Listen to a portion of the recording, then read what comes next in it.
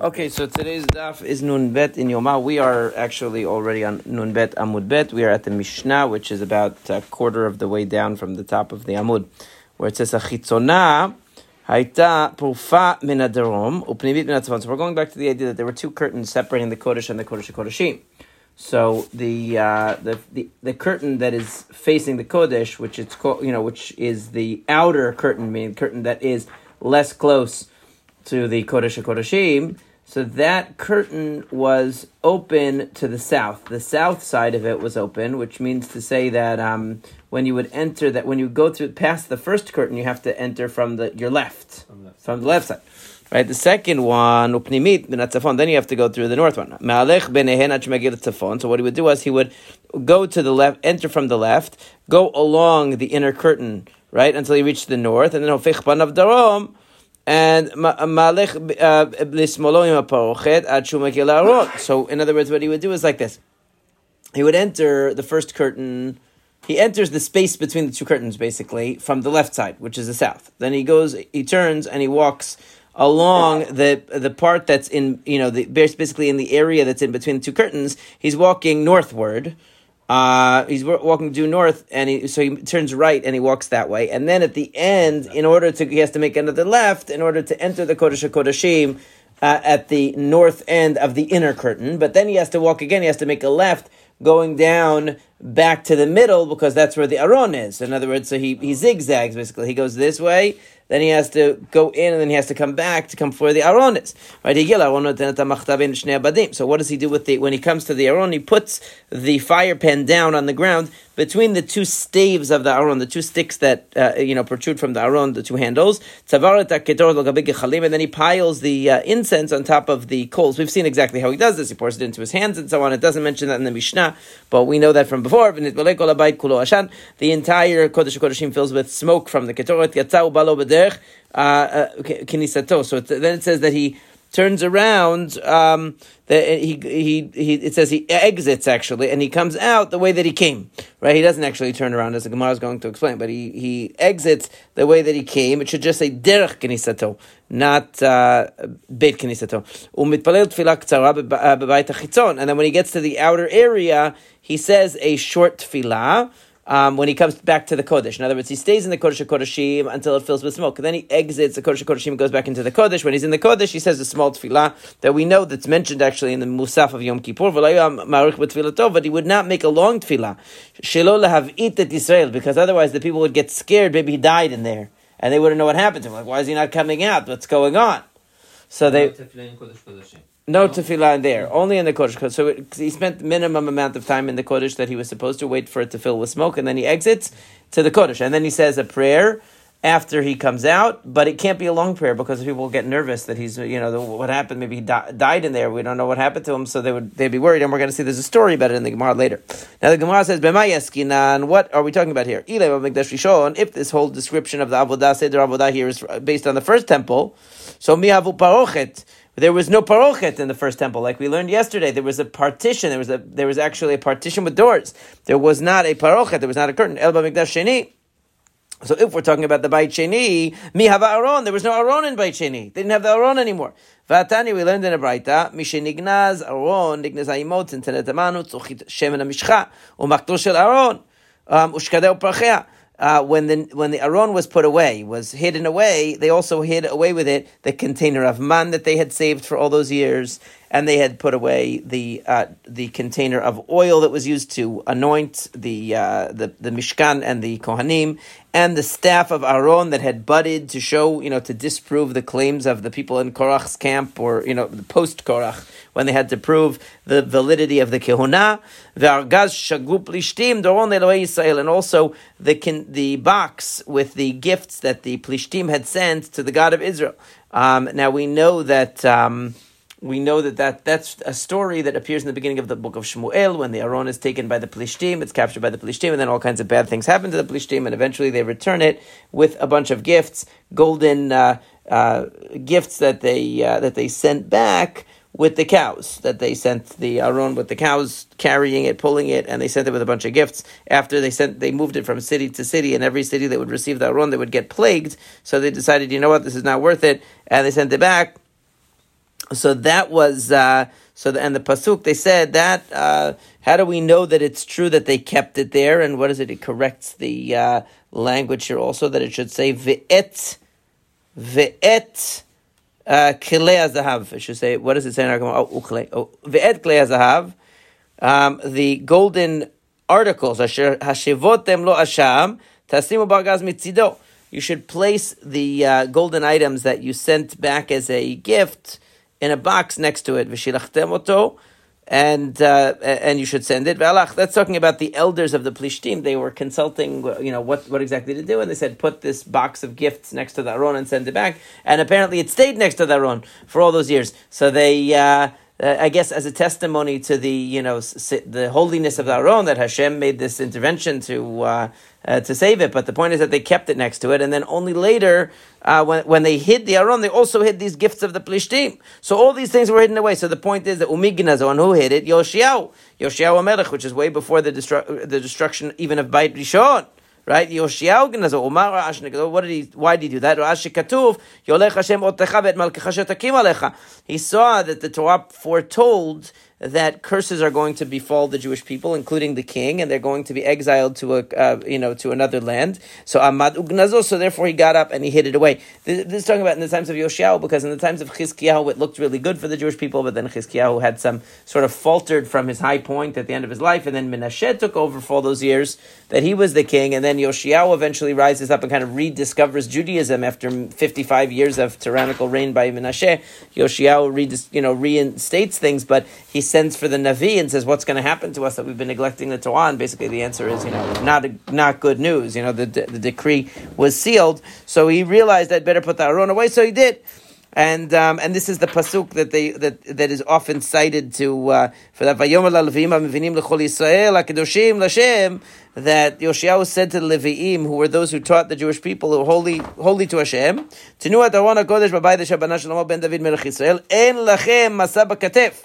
That he said to them, place the Aron in the house that Shlomo HaMelech built.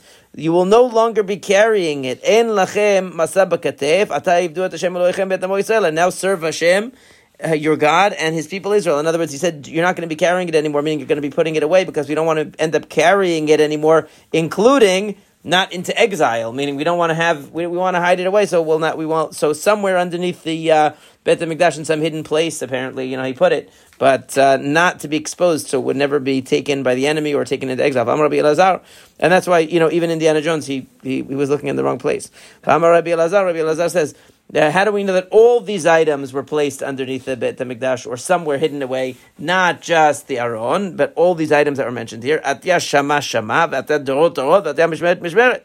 So all three of these words are Gzera Shava, to connect one item to the next, because it says you should Shama, I will appear to you or meet with you there regarding the Aron, and it says with Sinsenet Aman, it says with the container of the man, of the man that was saved by Aron for posterity. It says there's Shama, Vitin Shama Milo Omer Man. That's what Moshe Rabbeinu told Aaron to save some of it.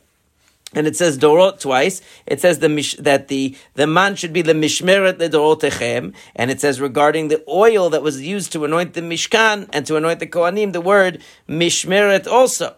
LeDorotechem also. And it says with the staff of Aaron, the word mishmeret. So all of them are interconnected. There are words that connect. There's a word that connects the Aaron to the man, and there's a word that connects the man to the oil, and the man also to the rod of Aaron. So all these things end up staying permanently with the Aaron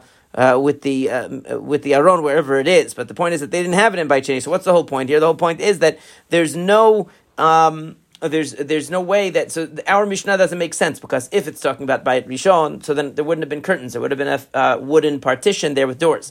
And if we're talking about Bayit Sheni, there wouldn't have been an Aron, so how can he put the fire pan down between the two staves of the Aron if there is no Aron?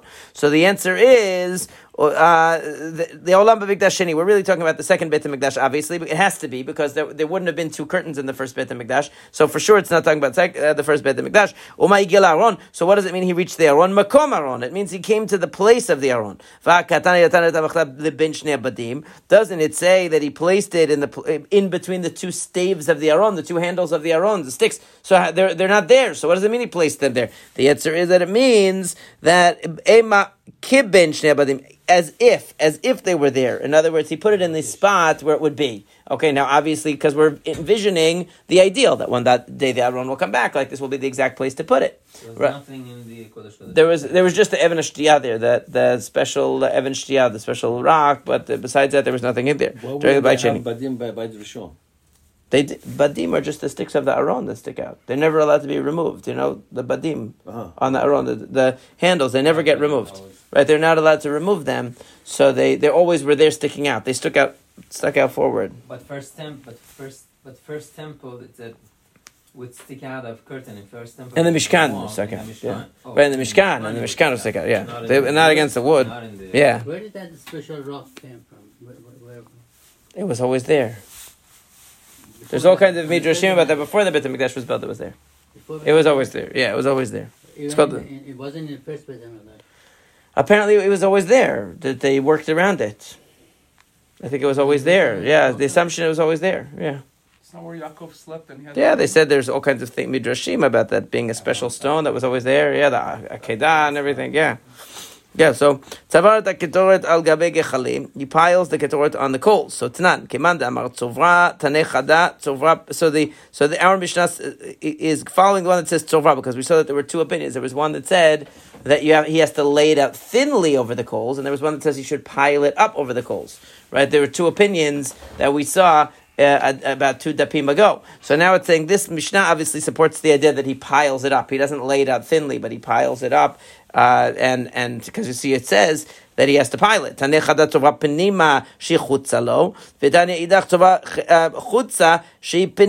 the question is, where should he start? Should he start close to himself or far away from himself? Should he start inside, meaning away from himself, and move in? So if he's going to pour the ketoret, he starts pouring the ketoret away from himself, move in. Or should he start close to himself and move out? There are two braitot. Amar Abaye Tanai, it's a machloket Tanaim between the two braitot. It's not the same opinion in two ways. It's two different opinions. And it makes more sense that he should do it inside, which is far from himself, meaning inside, closer to the Kodesh HaKodashim, towards the Kodesh HaKodashim. He's in the Kodesh HaKodashim, but closer to the Kodesh HaKodashim, and then towards himself. Why? It makes sense, because we learned in a Mishnah that they tell him, be careful when you're pouring it that you don't get burned, right? When you pour it. Now, if you start pouring it closer to yourself, then the smoke is going to start going up and burning you as you're extending your arm over it to go the other way, right? So it's going to start going in your face and burning you. So therefore, if he starts away from himself and he comes closer, so it will start cooking, so to speak, burning away from him, and then he comes closer to himself. That makes more sense, as Rabbi. The Rabbi said, right? So you might have thought that a person should go in fully prepared into the Kodesh HaKodashim with the ketoret already on the fire pan, but no, it says he should place it on the fire in front of Hashem, which means to say inside the Kodesh HaKodashim. Lo tzim liban shel tzadokim. This was the opposite of what the tzadokim thought. Shomrim yitaken mi bachutz v'yachnis. They thought you should do it outside and then go in. In other words, they said, well, you have to fix it outside and walk in. You don't walk in and then fix something right in the Kodesh HaKodashim, so to speak, like right in Hashem's face. Not really. Obviously, they're thinking about it the wrong way. That's the whole point. They're thinking, oh, what Hashem is in there. How can you walk in and then you? The mitzvah is you do it in there. Right, my derush. Where did they get it from? Ki be'anan ala kaporet, because it says, "I will appear in the cloud of the ketoret. I will appear over the kaporet. The kaporet is the cover of the aron. Milamed shitaken mi b'chutz v'chnis, meaning that you have to have the cloud when you go in. So Rashi says, "Ki be'anan al yavo ki im be'anan shel Hashanah ketoret," meaning you have to go in with a cloud of ketoret already created, like a buffer between you and Hashem. Hashem is going to appear, so to speak, above the kaporet, so therefore you have to go in already with the anan, with the cloud buffering you, right? Doesn't it already say that he has to put the ketorot on the fire before Hashem? So then what is the reason why it says that Hashem is going to appear in the cloud? Meaning, they're saying that means that you have to have the cloud already, so that when you go in, Hashem's appearance, so to speak, there's already a cloud there. The rabbis are saying, no, it says you put the ketorot on the fire inside the Kodesh HaKodashim. Okay, so then what does it mean in the cloud I will will appear. Melamed shenoten ba malei ashan. It teaches you that you have to put in that ketoret this special herb called the malei ashan that we learned about. Remember, many dapim ago we talked about how it was a secret that they passed from generation to generation, how to identify this malei ashan that would make the smoke go straight up.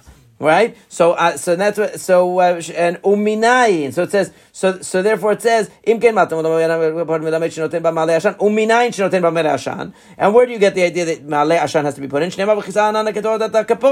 But it says that the cloud of the ketoret has to cover the kaporet. Halo natan b'malei ashan.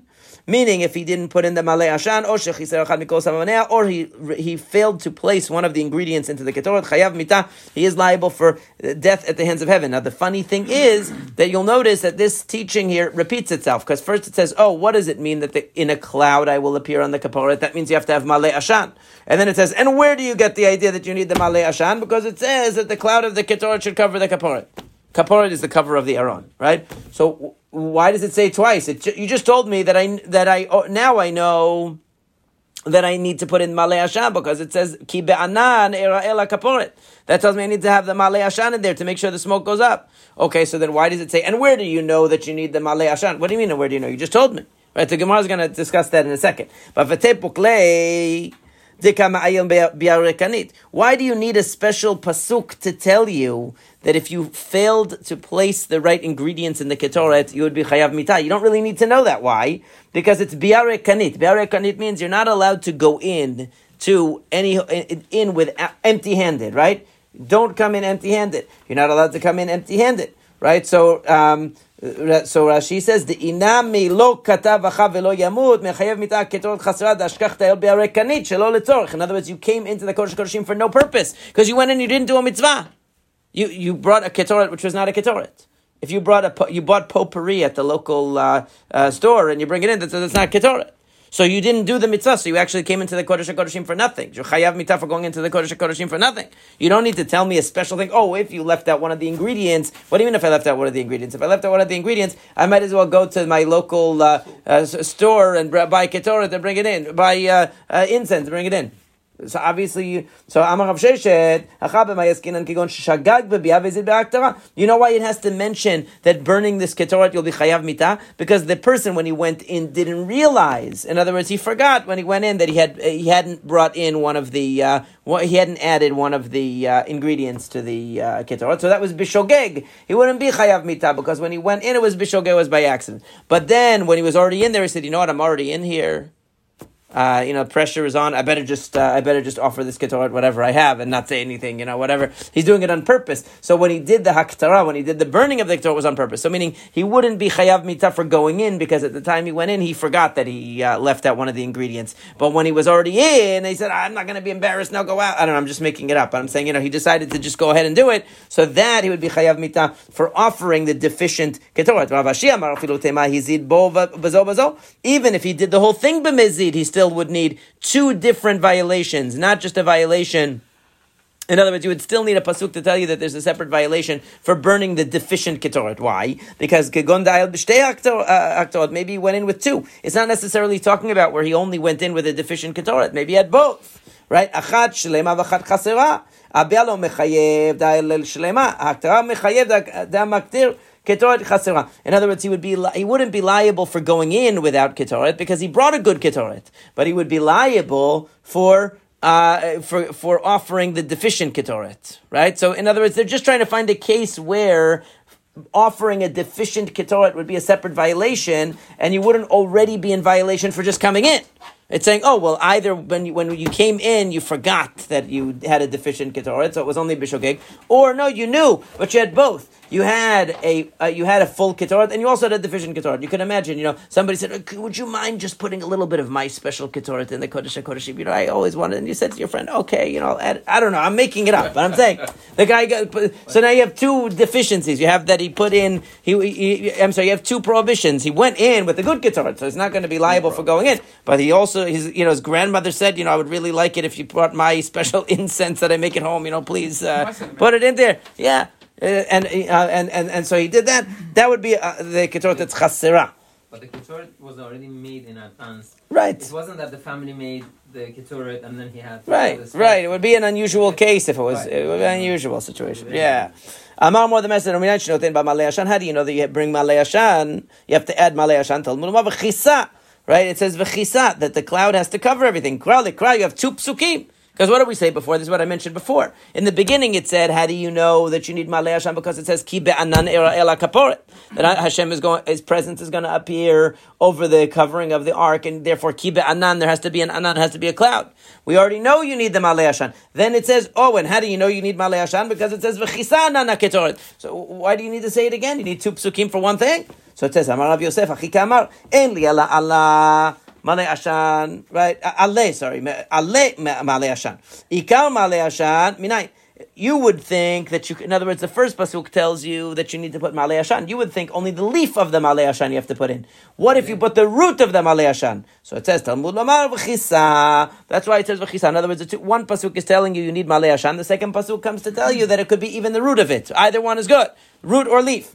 V'amalei Abaye v'ipchatanya. But we learned exactly the opposite. Titanya Natan ba ikar malei ashan haya mitamer v'oleh kemakel. We learned that actually the root is better. If you put the root of the malei ashan in, that's what makes the smoke go straight up, right? Ad shemagel shmei korah, that it reaches the ceiling. Kevan shegel shmei korah mimashmesh v'yored bakotalim ashir v'lei abayit ashan. Because if the smoke is going straight up, right, so it's going to hit the ceiling. But obviously the ceiling contains it. So after a while, it starts spreading out to the sides, right? Because it's going to go straight up, and then the smoke's going to fill up. Right? It says the house, and that's talking about, that's actually talking about the Nivu'ah of Yeshayahu, but that the house was full of smoke, and apparently this was a vision of the Ketorot. But the idea is that, according to Rav Yosef, was implying that we would assume that you would use the leaf of the Malei Ashan. How do I know that I can even use the root of the Malei Ashan? I need another pasuk. But Abaye is saying it's the opposite. The root of the Malei Ashan is the better one. That's what you're supposed to use. So it says, Ela Amar Abaye, Hachik Amar, En Ela Ikar Malei Ashan. Right? Ale Malei Ashan Minayin. So how do you know? In other words, he's just flipping around the same answer of Rav Yosef. That one pasuk is telling you that the leaf is good, one pasuk is telling you that the root is good, but Abaye is saying that the baseline is the root actually. Minayin, Talmud Amar V'chisa, the extra pasuk comes to say that even the leaf is good. The root for sure is good. Fine. Rabbi, would you have not understood if they tell you Malei Ashan, any part of Malei Ashan? Obviously, you wouldn't have understood it. I mean, otherwise? One of them is better than the other. Anything Malei Ashan. But that's like very. They're talking about. You might think they have to do the best. Why not? Maybe you would assume that whatever is the best Malei Ashan is what you have to use. I think so. I think it would make sense that you would assume that. Rav Sheshet Amar in the Ol Moed. Sheba Midbar. So now he's trying another approach at why you need two psukim, right? One idea why you need two psukim about Malei Ashan is one is for the root, one is for the leaf. Rav Sheshet says, I have a different idea. Maybe you might have thought it's only an Oil Moed Sheba Midbar. Maybe you only need Malei Ashan in the Midbar because that's where it's written, right? Shiloh Beit Olamim Minayin. How do you know in Shiloh and the Beit HaMikdash you need it? That extra pasuk is telling you even in the Beit HaMikdash. But now he says, but we already have a pasuk that says that you have to do all of this procedure in oil moed, hashochen, which is dwelling amongst you. Dwelling amongst you means whether it's the oil moed or the Beit HaMikdash. It doesn't matter. Whatever the sanctuary of God is at that time, that's the one that you have to do it in. So you don't need this pasuk of v'chisa. Rav Sheshet says, no. What it means is, I know on Yom Kippur you need to put Malei Ashan in the Ketoret because it has to fill the entire room. How do I know that every other day of the year when they bring Ketoret they also have to put Malei Ashan? Talmud Lamar v'chisa. That's why you need v'chisa to tell you that this is a rule. In other words, you might have thought that this idea that there's a cloud that goes up is only on Yom Kippur. Nope, it's also during the rest of the year when they bring the Ketoret. Same thing. Now Rav Ashi Amar Chad Mitzvah Chad Yakev. Rav Ashi has a simple answer. He says no. One pasuk is telling you it's a mitzvah to put Malei Ashan. The second pasuk is telling you that it's me'akev. If you don't put it, it's pasul. Tosfot asks, what about the fact that everything in Yom Kippur is chukah? It has to be that way? Okay, good question. But Rava Amar, chad ha'onesh v'chad ha'asara. You could look. Chad ha'onesh v'chad ha'asara. Rava says one is for onesh, one is for asara. In other words, one is telling you there's a mitzvah to do it, and if you don't do it, meaning one is telling you that asara is a warning, meaning that you're commanded not to omit the Malei Ashan. The other one is saying onesh, that actually it's chayav mita if you omit the Malei Ashan, because you might have thought that you're not supposed to omit it, but it's not really one of the core ingredients. It's extra, obviously, because it's something that it's like a preservative, so to speak. Like it's not actually one of the main ingredients. It's something that just makes the smoke go up. So you might have thought it's not going to be punished for omitting it, right? It's not one of the right Malei Ashan Koshu. It's not one of the Sammanim. Yeah. It's extra. So you might have thought, that you wouldn't be punished for that, but you are. Tanya, right? It says, Rabbi Eliezer Omer, V'lo yamut onish. When it says V'lo yamut, that's the onish. Ki b'anan azhara, right? So when it says V'lo yamut, that he won't die because he came in with the proper ketoret, right? That's telling you that the death penalty for a person who doesn't add the Malei Ashan. Right, but when it says ki be'anan era'eh, that's azra. That was the warning that there must be a cloud in the Kodesh HaKodeshim. So you have warning and you have punishment. You might have thought that both of these psukim were stated before the death of Bnei Aaron. Talmud Lomar achrei mot shnei Bnei Aaron. That's why it says achrei mot shnei Bnei Aaron, and the way that he's interpreting it is that in other words, you might have thought that the death of Bnei Aaron was because they omitted the Malei Ashan. But it's saying that no, it was that wasn't the reason. So it says this mitzvah was after the death of Bnei Aaron, that there was a death penalty for leaving out the Malei Ashan. So it wouldn't be that they omitted the Malei Ashan. Maybe you'll think that there was no such concept as a Malei Ashan before the deaths of Bnei Aaron. That's why it says ki be'anan era'el kaporet. That pasuk and haketzad. How does it work? Azhara kodem mita, ve'onesh achar mita. That the warning was given before they died, but the punishment after they died. Now it's not exactly clear what he's getting from the pasuk ki be'anan era'el kaporet. The Gemara is going to explain that in a second. But the point is that they're saying that it wasn't the death penalty of Bnei Aaron was not because they omitted the Malei Ashan. Okay, you might have thought that because it seems like these psukim are emphasizing the Malei Ashan, that it creates a cloud, right? So you might have thought maybe that was the problem. That it's emphasizing the first thing that he's telling Aaron and Acharei Mot Shnei Bnei Aaron in the mitzvot of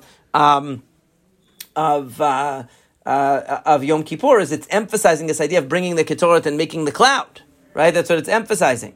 Right, so maybe you'll think that had something to do with their original sin that they did because they failed to do that maybe, and that's why they got punished. Like no, that the idea of that serious punishment wasn't there at the time of Bnei Aaron, even though the concept of putting in Malei Ashan was, but the punishment wasn't. Now, my Talmud, what do you get from that? Where do you get it from that pasuk? Amar Rava, Amar Kra, ki be'anan era'eh v'adayin lo nirah, because it says, in a cloud I will appear, but I have not yet appeared. In other words, what it means is, Rashi says, Hashem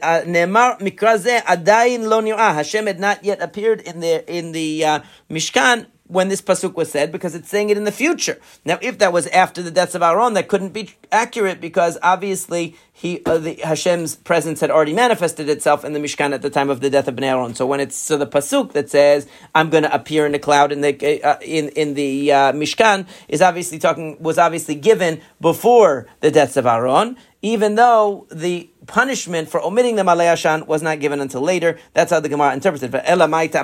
So why were they punished then, if that wasn't the reason? The reason why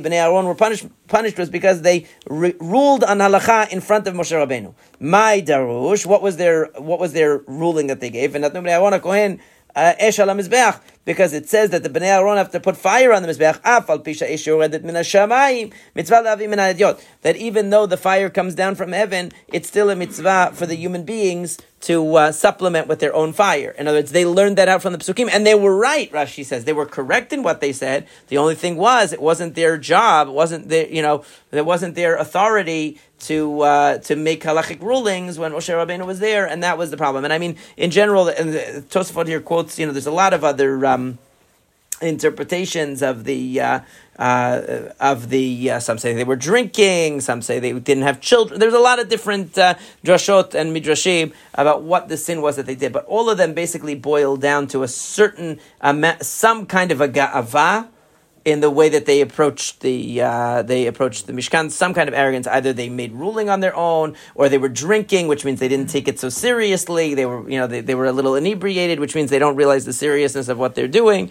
or whatever they did. According to all the midrashim, there's, or they said we're not going to have children, meaning they didn't want to have children because, having children cramps your style. It's not, you lose your independence. That's like today. A lot of people are like, I'm deciding if I want to have kids or not, because I want to be able to live a fun life. They don't want to ruin it. That's what they think. So it's a selfish thing. So all of the midrashim boil down to the idea that there was some level of ga'ava. Not saying, on the level of an average person, because they were a great tzaddikim, obviously, but there was some level of that, and that's why, or, if they went into the Kodesh HaKodeshim, or they brought, whatever they did something independently that showed that they felt themselves higher than they were, and that's the problem. And that's the high level. It's Kechut HaSarah. Hashem judges the tzaddikim that way, especially because if you look at all the Mishkan had to be Kasher Tzivah Hashem et Moshe 100%. Everything was, if you read the Psukim, you see the emphasis the Torah is making, because every single thing it did, Kasher Tzivah Hashem et Moshe, Kasher, everything is Kasher Tzivah Hashem et Moshe, everything, and then it says Asher Lo Tzivah.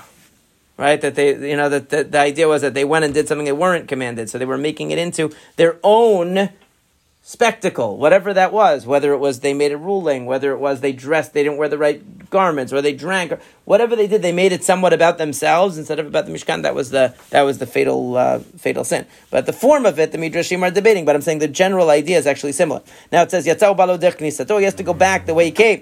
Minan emile. How do we know he does that? In other words, he backs out of the Kodesh HaKodeshim, like out of respect. You don't turn your back and walk out. Amar Rabbi Shmuel bar Nachmani, Amar Yonatan, Amar Kra, Vayavo Shlomo. It said that Shlomo came to the altar in Givon, Yerushalayim. So the question is, what do you mean Yerushalayim? Givon is not Yerushalayim. V'chiman Givon is Yerushalayim. Elamakish Yitziatom Givon Yerushalayim. The Biatom Yerushalayim Givon. It's comparing when he left Givon and went to Jerusalem to his arrival. Right when he came from Jerusalem to Givon. I'm sorry. It's comparing his leaving of Givon to go back to Yerushalayim to his arrival at Givon from Yerushalayim. Meaning, what? Walk backwards? Right. So, Ma biatom Yerushalayim le Givon, panav klape bama. So just like when he went to Givon, he was facing the bama, he was facing the altar. So af yitziato, right? So it says, kederch biato. So af yitziato me Givon Yerushalayim, panav klape bama, kederch biato. So similarly, when he left facing the bama the way that he came. In other words, you always face towards the holy place. So just like when he came to Givon, he was facing the altar. When he left, he was facing the altar. When he backed away, he didn't turn his back. Same is true about the Kohanim when they serve, that they don't turn their back to the Kodesh HaKodeshim. And similarly, Levim b'duchanan. Same thing with the Levim when they're singing; they always are facing properly. They don't leave with their back to the Kodesh HaKodeshim v'Yisrael b'ma'amadan, and also the Jewish people b'ma'amadan because we know that there was always a ma'amad of regular Jews in addition to the watch of Kohanim that were offering the korbanot and the Levim. There were also ordinary Jews that came as called the ma'amad. When they would leave, they would never turn their back and walk out. They would turn to the side, meaning they would have to see behind them a little bit, but they would be facing they're facing the Kodesh HaKodeshim when they exited. Same is true about a student who leaves his teacher. You don't turn your back and walk away. You walk facing. Mitzaded means you turn it to the side because you obviously have to see where you're going. It's like it's like some people who back out of a parking space without looking behind them. You have to know where you're going, but you face the person. Like nowadays, when they become Kohanim, their back is towards the. That's how you're supposed to do the mitzvah, but they're not exiting. We're talking about exiting. Sometimes you do. What do you mean? The seats of the rabbis are always facing at the back to the Echal. That's the style. But we're talking about leaving. When you leave, we're not talking about when you stand. You're allowed to stand sometimes with your back to the Echal, but you're not supposed to walk out like that. It's saying. Right, so now it says Rabbi Elazar, like Rabbi Elazar, Kad hava miftar minei de Rabbi Yochanan. When he would leave Rabbi Yochanan, right? This is the style. Ki hava ba'i Rabbi Yochanan lisaguye hava gachin ka'e Rabbi Elazar aduchtei adav mechsei Rabbi Yochanan minei.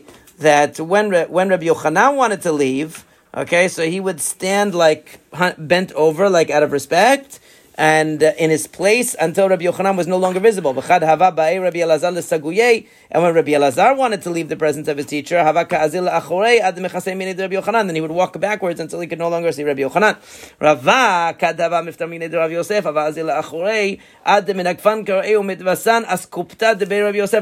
This was a little bit problematic. When he would leave Rav Yosef, he would walk backwards, but he was banging into everything because he wasn't looking behind him so well. And it turned out that he got cut and he's bleeding on the doorstep of Rav Yosef. He's making a mess of his blood because he wasn't looking carefully enough. He probably I think I saw him driving on Middle Neck Road. Yeah. He said he didn't look, opened the car door. He wasn't looking. He's bleeding everywhere. And the chidush is that Rav Yosef was blind, so he doesn't even know what Rava's doing. He doesn't know that he's walking backwards, walking forward. He doesn't see it.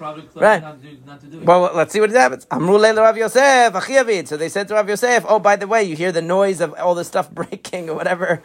This is Rava's walking backwards. Amar leye Rava, detarum eshach akulak recha. May it be Hashem's will that your head be raised over the entire city, meaning that you should become Rosh Yeshiva because you have so much kavod for the Torah that even when I can't see you, you're showing the kavod to the Torah because showing it's he knows that he can't see him and he's still showing him so much kavod. Should always be like him.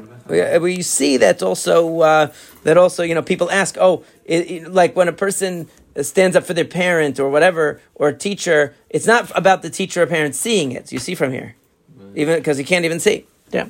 So Rava, he was saying a blessing to him. A bleeding. Okay, that part maybe you should fix. Amar Rabbi Alexandri, Amar Rabbi Yoshua ben Levi. When a person prays at the end, you walk 3 steps back. And then you give peace, meaning you say goodbye. Meaning that's when you bow the 3 directions. Amar Rav Mordechai, right? Hatam ibayele lemekam. Once the person has walked back 3 steps, he has to stand there for a little while. You don't walk back to the place where you were praying, right? We know that we wait until the Kiddushat to walk back to the place where you were originally praying. You're not supposed to go back there. It's like a student who takes leave of the teacher. If he walks right back, it's like a dog that returns to its vomit, meaning to say that you said goodbye already, but you're like erasing the respectful thing that you did because you walked right back up. So it's sort of like the respectful exit that you made, asking permission to leave. Then you show that you just, it didn't mean anything to you, right? So we don't walk back to our spot after the Amidah. A few seconds and you can go, not necessarily. You're supposed to wait a few seconds, yeah. Tani nami achi, we learned in a Braita, מתפלל צריך שיפסיע 3 פסיעות לאחוריו, ואחר כך ייתן שלום. ואם לא עשה כן, או שלא יתפלל. If the person doesn't take 3 steps back and do the bowing, he might as well not have prayed, because he didn't show respect. In other words, it's a sign that he took permission to step out of the presence of Hashem. Like you don't just walk in, that you were talking to a king, be like, see you later, and you walk out. No, you say you have permission.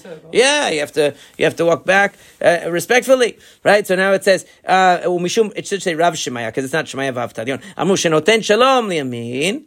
Right? He first starts by facing right. Now you should notice that that's not what we do, but it's going to explain in a second, right? Right. So it's first right then left. Because it says from his right hand came the fiery law of Torah that's in Vizot HaBeracha.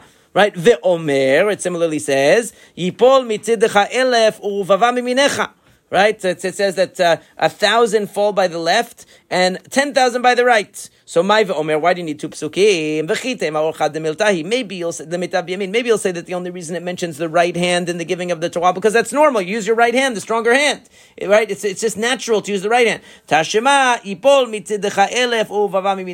that pasuk, you see that even when you compare the 2 hands, the right hand has supremacy. So it's not just that it's normal to give with the right hand; it's a natural thing. But there's something special about the right hand, the stronger hand, that is the one that takes precedence. Now it says. Rava Chazila Abaye the Yehev Shlamali Mina Berisha. Rava saw Abaye who was actually bowing to the right first. Amale Misar Fati Amin Didach Lismol Didach Kamina. You're not supposed to do that to your right. You're supposed to do to your left. Ave Yemino Shel Hakadosh Baruch Hu, because you imagine the Shekhinah's in front of you, and therefore you bow to the left first, which is the right of the king, so to speak. Amar B'chia B'rid Ravuna Chazinu Abaye V'Rava the Paselo Shalosh Psiot B'Chia Achat. I also saw that they took the 3 steps back with 1 bowing. In other words, a lot of people make a mistake. They bow, then they take 3 steps back, and they bow again, and they do the 3. But that's not the way. You're supposed to, at the end of the Amidah, bow, and in the bowing position, you take the 3 steps back, then do Oseh Shalom Rav, right? You do 3. What? While you're bowing. In other words, you don't come back up. You don't bow and then take 3 steps back and bow again. You bow and then you take 3 steps back while you're bowing, and then the completion of the bowing is the Oseh Shalom. That's what you're supposed to do. Now, it speaks about how the Kohen Gadol would say a special short tefillah in the Kodesh after he came out of the Kodesh HaKodeshim. So, my mitzaleh, what did he say? Rav Adav, Ravin Bar Ada, Tarvayu Mishmei de Rav Amrei. Both of these brothers said in the name of, it says in the name of Rav here. On the side, does it tell us a different name? In the side, it says Rav Yehuda instead of Rav, okay? May it be your will, Hashem our God, may it be a rainy, warm year. So it'd be like Florida. No, it says Shchuna Maliyutai. Are you saying that hot is good? Hot is not necessarily good. If it's going to be a warm year, a hot year, may there be a lot of rain to counteract the heat. Right? We read this in the Musaf of Yom Kippur. You should recognize it. Rav Acha, the son of Rav Misayem ba Mishmei Rav Yehuda. He added in the name of Rav Yehuda another thing. Lo Yadei Avid Shultan Midevet Yehuda. That the power, the political power and leadership, the shilton, the political autonomy should never leave the house of Yehuda because they had still the Resh Galuta. Right, they had the Resh Galuta until the times of the through Talmudic times, a descendant going all the way back to supposed to be going all the way back to David HaMelech. Velo yu amcha Yisrael tzrichim leitparnes, it should be zemizeh. Velo tikanes lefanecha tfilat ovrei drachim. And this also we mentioned the Yom Kippur Avodah, that the Jewish people should not depend on each other for parnasah, meaning they shouldn't have to borrow money from each other or be poor. Each person should be able to make their own living, and the prayers of those who are walking on the way should not come before you. Now that means that if people are traveling, they're going to say, I really hope it doesn't rain. Oh, please God, make it not rain. But then there's not going to be any food. Because the tefillah of the Ovrei Drachim, right? That's why the Kohen Gadol adds le'inyan geshem bilvad, like we read in the Musaf of Yom Kippur. It says, may the prayer of travelers not come before you, le'inyan geshem bilvad, only regarding rain. Not if he says, may it be there's no lions on the way. That's okay, meaning that there's no rain. Rabbi Chanina ben Dosa havaka azil borcha. One time, Rabbi Chanina ben Dosa, famous story, was walking. And Shaddam Mitrali, he was getting poured rain on him. Amar Ribono shel Olam. He said, Master of the world, Kol haolam kulo benachad v'chalina betzar. The whole world is enjoying themselves, and I'm suffering. Pasak mitra. So the rain stopped. Very nice. I tried that. It didn't work. Ki ata lebeitei. When he came to his house, Amar Ribono shel Olam, Kol haolam kulo betzar v'chalina benachad. Now he said, I'm home. There's no rain. So he comes home. Now he's dry. He's like, now the whole world is suffering because there's no rain, and I'm home dry, so now the rest of the world needs to be taken care of.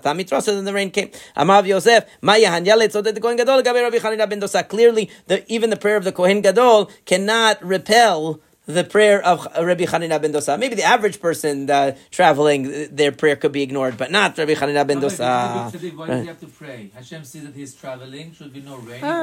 We always believe you have to articulate the tefillah. Anyway, it's part of the story. It could just be that he thought that in his head. I don't know if he actually said. Tanu Avanan, the rabbis taught, one time a Kohen Gadol was spending so much time in there, in the Kodesh HaKodeshim, or in the Kodesh actually, praying that the Kohanim were like, we'd better go in and see if he's okay. Just when they were about to go in, they decided to go in to try to extract him from there. Just when they were about to go in, he came out. They said to him, why did you make such a long tefillah? Amar lehem, kashe b'nechem she'tpalalti alechem. Is it bad in your eyes that I was praying for you and I was praying that this Beit HaMikdash should not be destroyed? I wanted to pray. Amrulo, they said to him, don't make a habit of doing that. Why not? Because because